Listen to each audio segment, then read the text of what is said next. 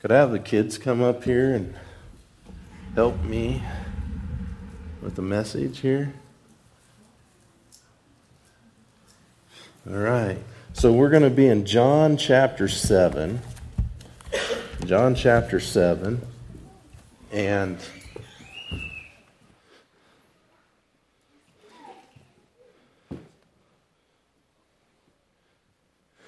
one of the verses that stuck out in this passage, kids, was John 7:12, and it just made me start thinking about the word. In some translations, they translate it to be led astray, plane, and it comes from planao, and it means to be to lead people astray, but it talks about false teaching or deceiving, and they were wondering about Jesus, if he was a good man or if he was leading people astray. So I have a question. Let's try to get this figured out, right? Okay. So let's say, let me grab my props here, kids. Let's say here, see if you know what these are, right? You know what it is? What is it? It's a hammer, right? Good. And this is pliers. Pair of pliers. And it's a hammer, yes. And this is now. I got a big hammer at home. Okay, so what if, I like big hammers too. What if I tried to convince you that this was a hammer? Huh? Okay, let's all pretend. This is a hammer, right? And this is a pair of pliers, right? No, okay. Yes, you're right. This is a pliers, this is a hammer, right? But let's say, what if somebody tried to convince you one is the other? And it wasn't just the name, right? It was what it's used for. So let's say, just pretend with me for a second. All right, I need a volunteer. All right, come here. Hope? Lily? I'm struggling right now. Which one are you? Hope. Okay, I was right to begin. Don't doubt yourselves, okay? So I'm going to set this on the ground, okay? And with this hammer, you're going to try to nail that in. So I got 2 nails sticking up here. You're right. You're right. Good. Let's see how she does, though, if she thought this was a hammer, okay? Okay, you can do it a little bit, right? But is that what it's made for? No, that's just silly, isn't it? That's just silly. Now, let's say, okay, you can sit down, Hope. I need a different volunteer. All right. Come up, Lindsay. Okay. Now, this is pretty tight. Let's see you use this pair of pliers to loosen that up.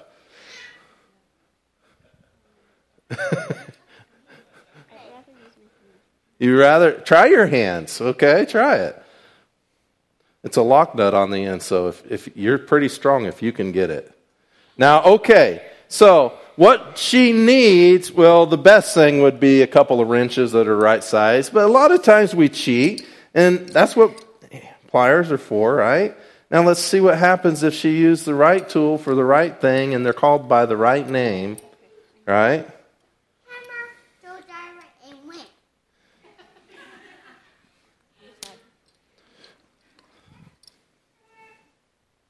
She's going to just try to use one pair. It's pretty tight. So, and all right, you got to teach your sister what pliers are used for. Okay? Yeah. All right, here. I'll let you. Okay, yeah, it's pretty tough. You have to have big old fat mitts. Okay? So I'm going to cheat a little, okay? All right. As long as somebody doesn't step on those nails, we'll be good. Right? Now, here. See, you want to see the hammer? So, oh, wait, he's talking to me? See, now. Can you hammer that? I'm torn. You could get it done, couldn't you? Yeah. You're stronger. Just once, because I don't want to go all the way through into the floor. I'll get in trouble. There you go. See, you're using the hammer for the right thing, right? Yeah. So the idea here is, this is just a little silly, right? When somebody comes along and says, hey, no, this is a hammer and this is all you need to nail your nails in, are they leading you astray? Yeah, are they trying to deceive you? And that's kind of silly, right? But in life, kids, there's a lot of people that will try to deceive you to think what is wrong is right and right is wrong. They're going to try to lead you astray. And to lead astray is also, when I was a little boy, I followed our dog all the way up to the South Loop River, which isn't very big there by Gandy. The dog was leading me astray. If you follow the wrong person or thing, it can lead you down the wrong path, which is very good or bad? Bad. And so John 7:12, and so these chapters we're going through are kind of hard to keep up with, okay, kids? And so I'm just trying to help you see what is some things that you can grasp and understand this is right or wrong. Okay, John 7:12 says, there was much grumbling among the crowds concerning him. They're talking about Jesus. Some were saying, he is a good man. Is Jesus a good man? What do you think? Yeah. Okay, some were saying he's a good man, but if we just think he's only a good man, is that right? Or are we kind of deceived a little? But now here's the other thing. If he's just a good man, he can't be just a good man. Others were saying, no. On the contrary, he leads the people astray. So they were saying that Jesus was the one trying to deceive others or lead them astray. So who was right? He's a good man or he leads people astray? Either one. Yeah, but is that all? Okay, so kids, think about that. If Jesus is just a good man or just a prophet, and then he says that he is God the Son, equal with the Father, is he still a good prophet? If he isn't, he's crazy and he's not good. But he is God the Son, right? So he couldn't just be a good man if they weren't willing to believe that he is God the Son. Does that make sense? There's that a lot there to think about, right? And then others were saying, no, he leads them astray. Why would they say that he leads them astray? Do you remember what we've talked about recently? Or what are some things that Jesus said about himself, and what are some of the things that Jesus did? Anybody help me? You're starting to think, we've been up here a long time. Let's just go back. Right? Okay, so he did a lot of miracles. He healed a lot of people. And then he talked and taught people about the Father. And he told them about who he is. And Jesus is God the Son, and he is the Son of Man. Fully God and fully man. There's a lot of prophetic this is too much for them, but a lot of prophetic fulfillment in those two names. Okay, so what I want you to understand is if someone just says, hey, Jesus he was just a prophet or just a good man, they're wrong because they're incomplete in the reality that Jesus is who? He is God. Yes, good. And what did he do? Died on the cross for us. Okay, let's pray. Lord, I just thank you for these kids, and I ask, Lord, that you would help them to see what is truth and what is lies, what are lies, and Lord, that they would follow you and help others to see how great you are, Lord. We thank you for them and ask that you guide and direct them and help them to grow up to know, love, and serve you. In Jesus' name, amen. Thank you, kids. As you go back, I just want you to listen from your seats just a couple more things here, okay? You can go back.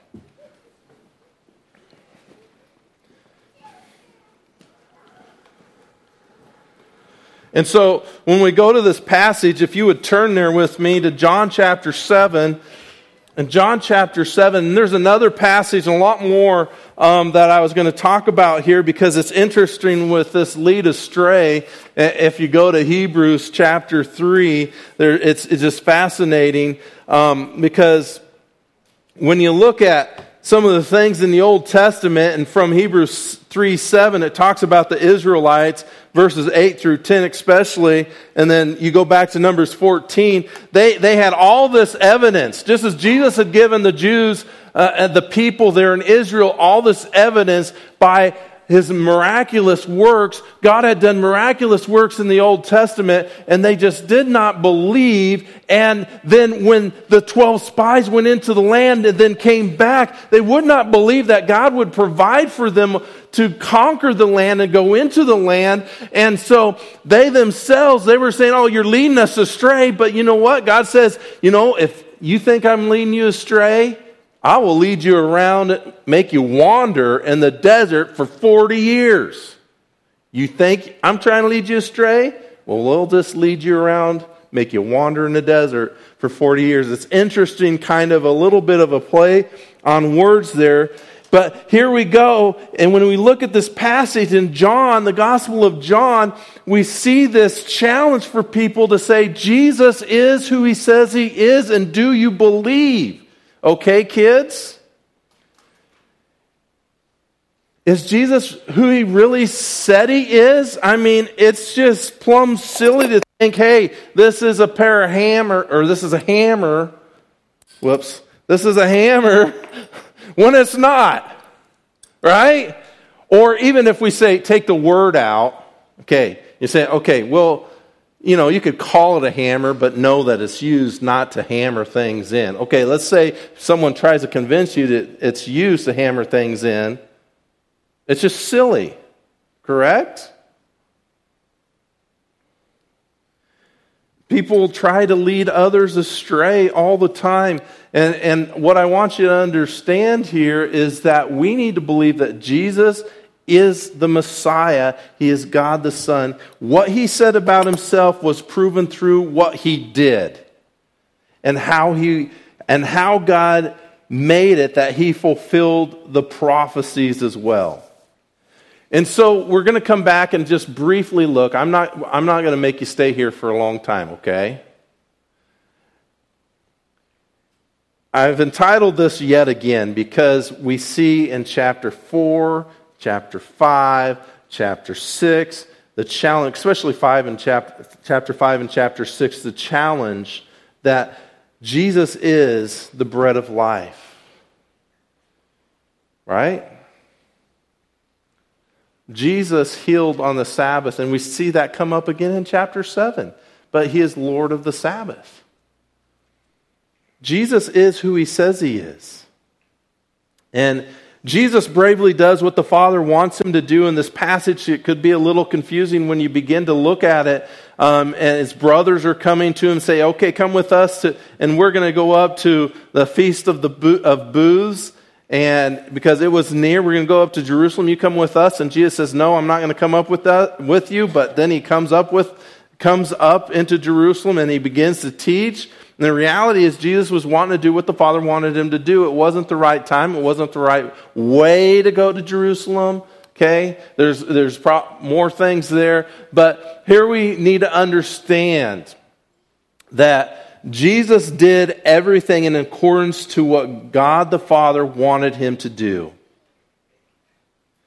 And I just wanted, if you would take time, so in the bulletin insert, okay, I gave some verses and things, because parents, I want us or brothers and sisters, I want you to go back and kind of contemplate the silly little illustration this morning and the passages and how they apply as we get closer to Easter. And so I try to put a bulletin insert for parents to kind of talk through both teenage and young kids about the reality of who Jesus is. And how we should stand firm while many reject Jesus yet again. So in this passage, we find, and we can focus on, there is belief, but let's also focus on the two main responses to Jesus. And the first main response to Jesus is violent unbelief. And this begins at the very beginning. After these things, verse 1, Jesus was walking in Galilee, for he was unwilling to walk in Judea because the Jews were seeking to kill him. Kill is violent. To kill is to be violent, okay? So there's this violent unbelief which exists despite all the evidence from the chapters before, from what Jesus has been doing. And I want to challenge you to see, and we could use a lot of illustrations, I believe, in our day and age about how people don't follow the data or people don't follow what's real or believe what's really happening. Right? It's nothing new. Jesus had given them so much evidence. And so, to be deceived is to not believe in what is true. When what you think doesn't line up with what is real. And this is a hammer. And we could call it whatever it is, whatever we want, but it hammers things into nails, hopefully, right? Into wood or whatever it is, a stake into a ground if we got a bigger hammer. People see that and they try to use it as a pair of pliers. It's just plumb silly, right? Barrett, right? Just silly. And we see it happening all the time today when people, what they think doesn't align up with what is actually real. They have been deceived. And there's stubborn unbelief in this passage. If you go through it, verse 1, verse 19, it leads to violence, okay? Stubborn unbelief. Also, and maybe we should put that above, but starting at verse 1, it's filled with hatred. Look at verse 6 and 8. So Jesus said to them, "My time is not yet here, but your time is always opportune. The world," and there's more to this, okay, but we're just blowing through this real fast. "The world cannot hate you, but it hates me because I testify of it that its deeds are evil." Is there still evil in the world today? I mean, we are so silly, aren't we, to think that, hey, we don't have to think something bad like World War I or World War II will ever happen again. We have evolved so far, right? Another nation will not move on to another nation with atrocious weapons or weaponry or overmanned battleships or overgunned, that is. Reading about this one weapon they're bringing in that people say if they use it, that's a war crime. Yeah. There's bloodshed everywhere in the world today, and we just don't know about it. We don't care to think about it. I really don't care to think about it most of the time. Do you? It's not just in Ukraine. Is there evil in the world today? Absolutely. Is there sin? Yes. We have people in the United States say, or in Western European nations, it's not that bad. We've evolved so far. It's never going to happen. But Jesus knew what was going on. His brothers had some unbelief here, and we'll talk about that here in a minute. But, it goes through here, and the question, why? Why do they hate him? Because Jesus tells the world that they are evil, because he has confronted sin. And the main sin, when we look at John, is their unbelief. That's their main sin. They were religious, especially the Jewish leaders, but they would not believe, even though they knew the scriptures that pointed to Jesus, that he is the Messiah. And so in verse 30, John 7:30, and yet again, in 7:44, they sought to seize Jesus. They sought to seize him. And look at verse 32. Why did they seek to seize him in verse 32? Because the Pharisees heard the crowd muttering these things about him, and the chief priests and the Pharisees sent officers to seize him. Well, what were they muttering? Look, we have to jump back up into verse 31. but many of the crowd believed in him. And they were saying, when the Christ comes, he will not perform more. Hey, remember last week, one of the words I pointed out? Signs. So they're saying, he will not perform more signs than those which this man has, will he? No. What kind of belief did they have, though? Was it full belief in Jesus? Well, a lot of them still believe that he's just a prophet. Look at verse 40. But here, the first response is violent unbelief exists despite evidence. And we can look all around and see how our world is this way today, despite the evidence. They don't believe in the truth. Not only that, but unbelief is common. Yet still, even though it's common, it is still rejection. John 3:16, we love that verse, right? Jesus, John 17 and 18, Jesus didn't come into the world to condemn the world. Why? Well, the world was condemned already. To not believe in Jesus is to remain in your sins and to choose not to believe. That's a choice. It's a choice to not believe. They were confronted with the reality of who he is. And in verse 2 through 5, Jesus' brothers did not believe. In verse 27, people thought they knew Jesus wasn't the Messiah because they knew where he was from. Oh, he's from Nazareth, or he's, he was, but he was born in Bethlehem. He was from, Jesus proclaims in 7:28 through 29, he's from the Father. Yet again in John 7:41 through 43, this became, the reality of who Jesus is became divisive.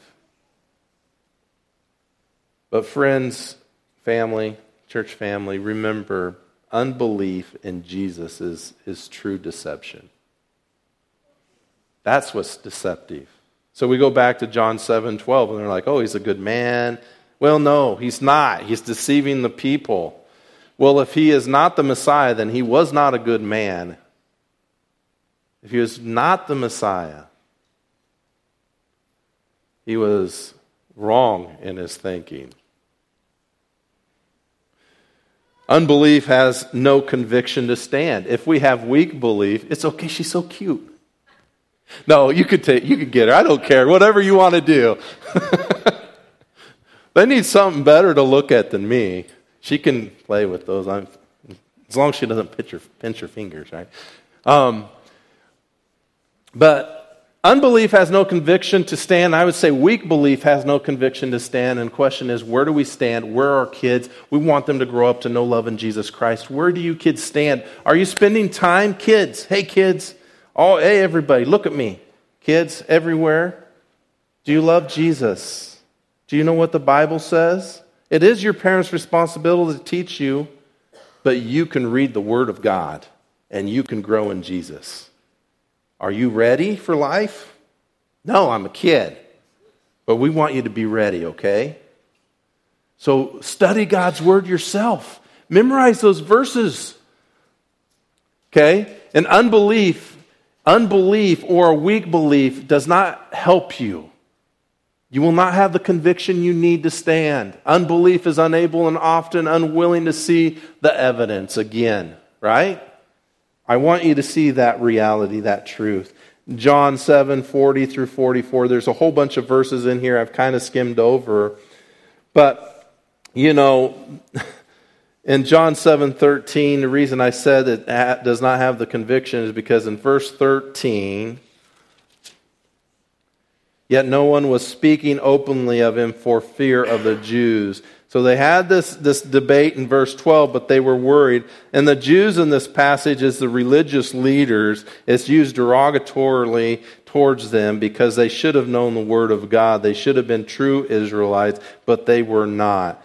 And so here they're the ones who are seeking to seize. They're the ones seeking to kill Jesus.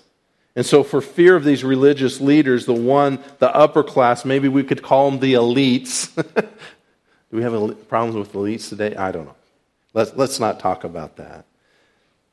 And so they were scared, and they did not have the conviction to stand up and ask questions. Unbelief is unable and often unwilling to see the evidence. Just remember that. So where do we stand? Do we love Jesus? Was Jesus just a good man? Was he? Did Jesus lead people astray? If you believe and you are walking and growing in Him, then you will stand firm in Him even when it's not easy.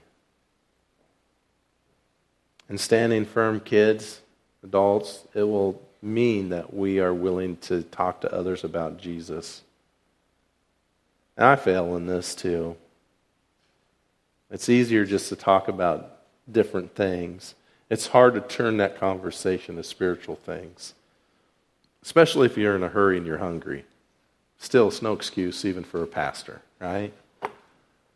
Opportunities come at sometimes difficult times. James 5:19 through 20. My brethren, if any among you strays from the truth and one turns him back, let him know that he who turns a sinner from the error of his way will save his soul from death and will cover a multitude of sins. Now this is, speaking about a couple different things, but when I, think of this passage, it reminds me, even for the lost, that we need to point them to Christ. Don't give in. Don't let people tell you sin is not sin or a hammer is a pair of pliers, okay? Don't let them. Stand firm. Stand firm. There will still be many who reject Jesus again and again. But stand firm and live for Him. Let's pray. Heavenly Father, we thank You for this time, and I thank You for Andrew and Megan, knowing that they've had a difficult time, but they still want to follow You, Lord. So we ask that You give them the strength, give them the wisdom as they seek to do so. And for us, all of us, including Andrew and Megan, help us to stand firm, that is, live for You daily, even if we face great difficulty. It may not even be persecution. We understand. Sometimes we think, well, it would have to be persecution, but Lord, help us to see it could be everything in our life that comes at us. It could be our health. It could be finances. It could be just the busyness of life. So Lord, help us to see the decisions or the path that You want us to take, regardless of what's going on. And help us to be people who have the insight and the willing or the sensitivity to do as You prompt us to do.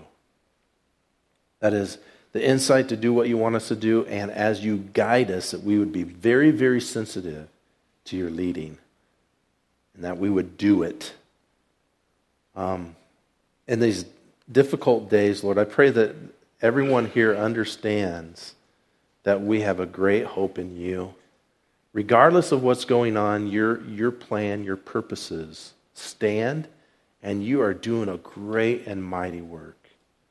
And so while we see a lot of scary things, help us also see the many, many great things that You are doing and the many great opportunities that are before us today. Lord, I ask that You would help us not to lose heart. Help us to be strengthened. Help us to know when and why we are to stand firm. In Jesus' name, amen. We have some youngsters come forward to take up this morning's offering. And I would like to remind you that we have some baskets in the back there for our missionaries, Andrew and Megan.